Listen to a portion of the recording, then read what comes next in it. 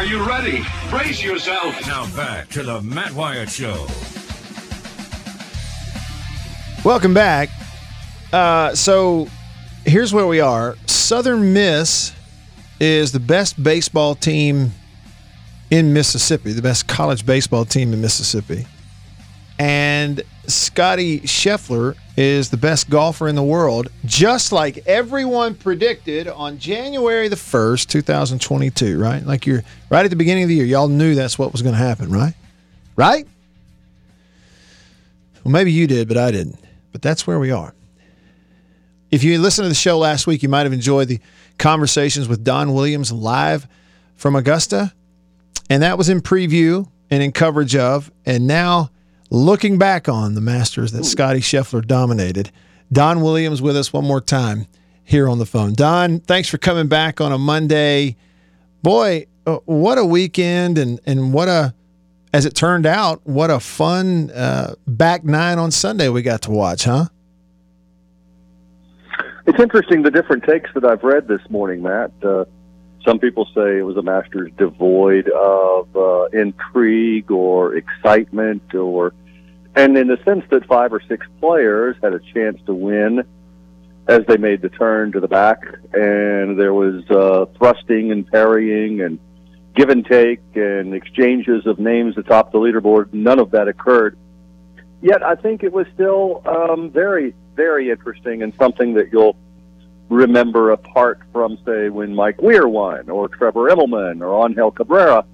I think you may remember this one simply because of the artistry that Scheffler showed with his unique swing throughout the day, and also, with the exception of 2 holes, pretty incredible play from Cam Smith, who is pretty darn good in his own right. He just he decided to attack and get aggressive on number 12, and it cost him. And as such, it rinsed his chances. And to his credit, he came back and added a couple of birdies, I think, which showed a lot toward the end to get back into a tie for third place. And then the Rory McIlroy round was just a phenomenal thing to watch, and captivated by the blast from the bunker on number 18, which was then followed by Colin Morikawa doing the exact same thing, except in a different fashion. They took different routes to get there. It's hard to beat that. It really is. And, that was the thing to me. If you get somebody on the back nine on Sunday that is within 3 shots or 4, at one point 3, at 1.4, it was 2 different players, Cam Smith and Rory McIlroy, who they were a few back, but there might be this chance if something were to happen with Scheffler. To me, Don, that is intrigue, because all it would take is a Scheffler ball in the water at 15 or 16, and it's game on,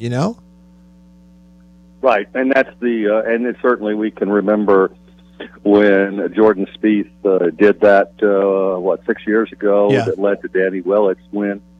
And so there's no such thing as a safe lead at Augusta. Although, to me, I think the most amazing thing that happened, not from a shot standpoint, from a decision standpoint, was Scheffler hitting the green in 2 on number 15. I don't think anybody anticipated that. I think Dottie was taken by surprise, and the CBS crew, because there was no need for it. Right. But that just goes to show, I think, the utter confidence that he had in his game and what he could do. I still would love to have him explain to me why he didn't just hit a wedge down there. Well, he did. He said there was always the chance that if you lay up, then you hit your third shot over, and we've seen occasions where it hits and spins back into the water, and now all of a sudden you're still on this side of the pond hitting 5. But there's chances, no matter what you do, that you have to take. He just decided that was the best option for him, and he pulled it off. Don Williams on your radio. Don, is there a greater spectacle in all of sports than the Masters tournament every year? Hard to say, because I've never been to Wimbledon or the U.S. Tennis Open.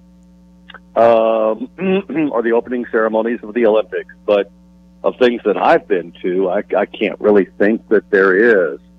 I have taken numerous people, such as yourself, to Augusta to experience it firsthand, and the texts and messages that I get afterwards are always the same.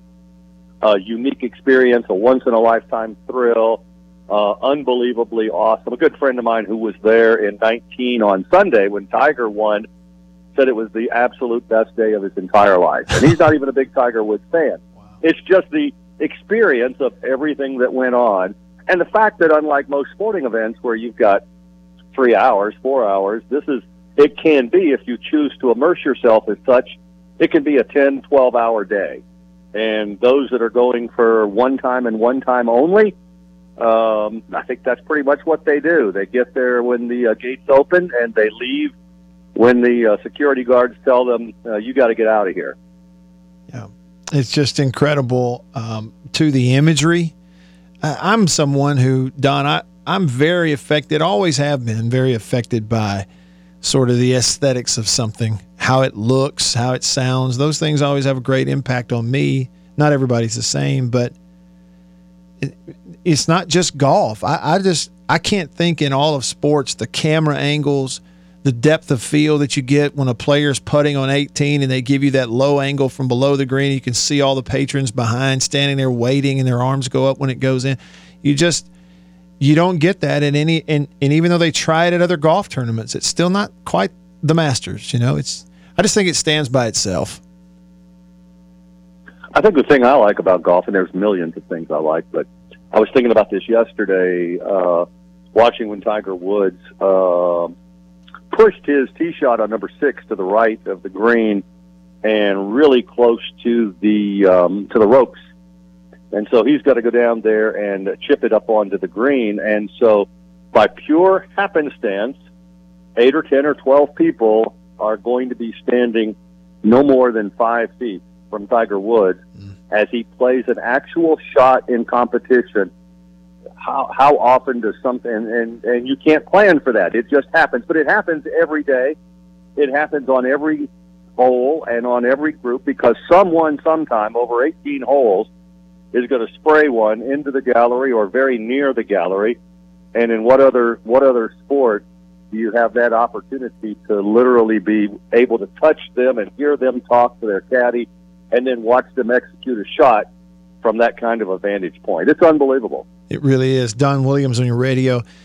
Don, with the success that Scheffler's had, winning 4 times, and in those first 4 wins, it's a major and a world golf championship. They joins Tiger Woods, the only other guy that's ever done it. Tiger's done it a bunch of times, but little things like that. Do you think he has the chance to kind of take over the golf world the way Spieth did there for a little while, and maybe even Rory before that, post Tiger? I don't. Okay. And I'll tell you why. Not that I think that he's a flash in the pan, because clearly he's not. People who follow golf have known that Scheffler was on the verge, and that something like this was coming, not 4 wins in 7 weeks. But the reason I say no is because the depth of play is incredible right now with, I mentioned Colin Morikawa a moment ago, and you've got Jon Rahm, who was number 1 for most of last year. You still have Justin Thomas. McIlroy shows that he's not totally gone away yet. Spieth is always an enigma and somebody to watch. And Xander Schauffele and Tony Finau, and I could go on and on. Any one of these players has the physical tools and the mental acuity to run off the kind of streak that Scheffler has here in the last 2 or 3 months. The difference between the Tiger Woods era and the era we're in now is, and that's not to say that the next best players during the Tiger Woods era, which would include Phil Mickelson and Ernie Els and others like that, weren't incredibly talented. They were. But there was a separation between Tiger and those second and third place finishers that was discernible. And they even knew that on his best day, they couldn't catch him. There is no separation like that now. And I don't think that Scheffler has the physical skills or the mechanisms in his game to go higher to an incredible degree than where he is right now. That would separate him from all those people I just mentioned. If there was anybody like that, it would be Jon Rahm, in my opinion. And I would have said the same thing 10 years ago about Dustin Johnson. DJ never did quite take it to another level. He's got chinks in his game that still exist. Everybody does.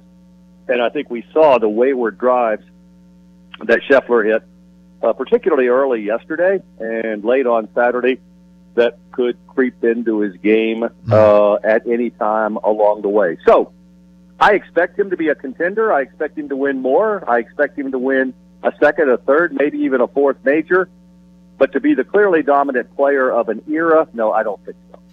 Great stuff as always. Don, can't thank you enough for all the coverage in preview and in recap. It's great to talk golf with you, my friend. Talk to you soon.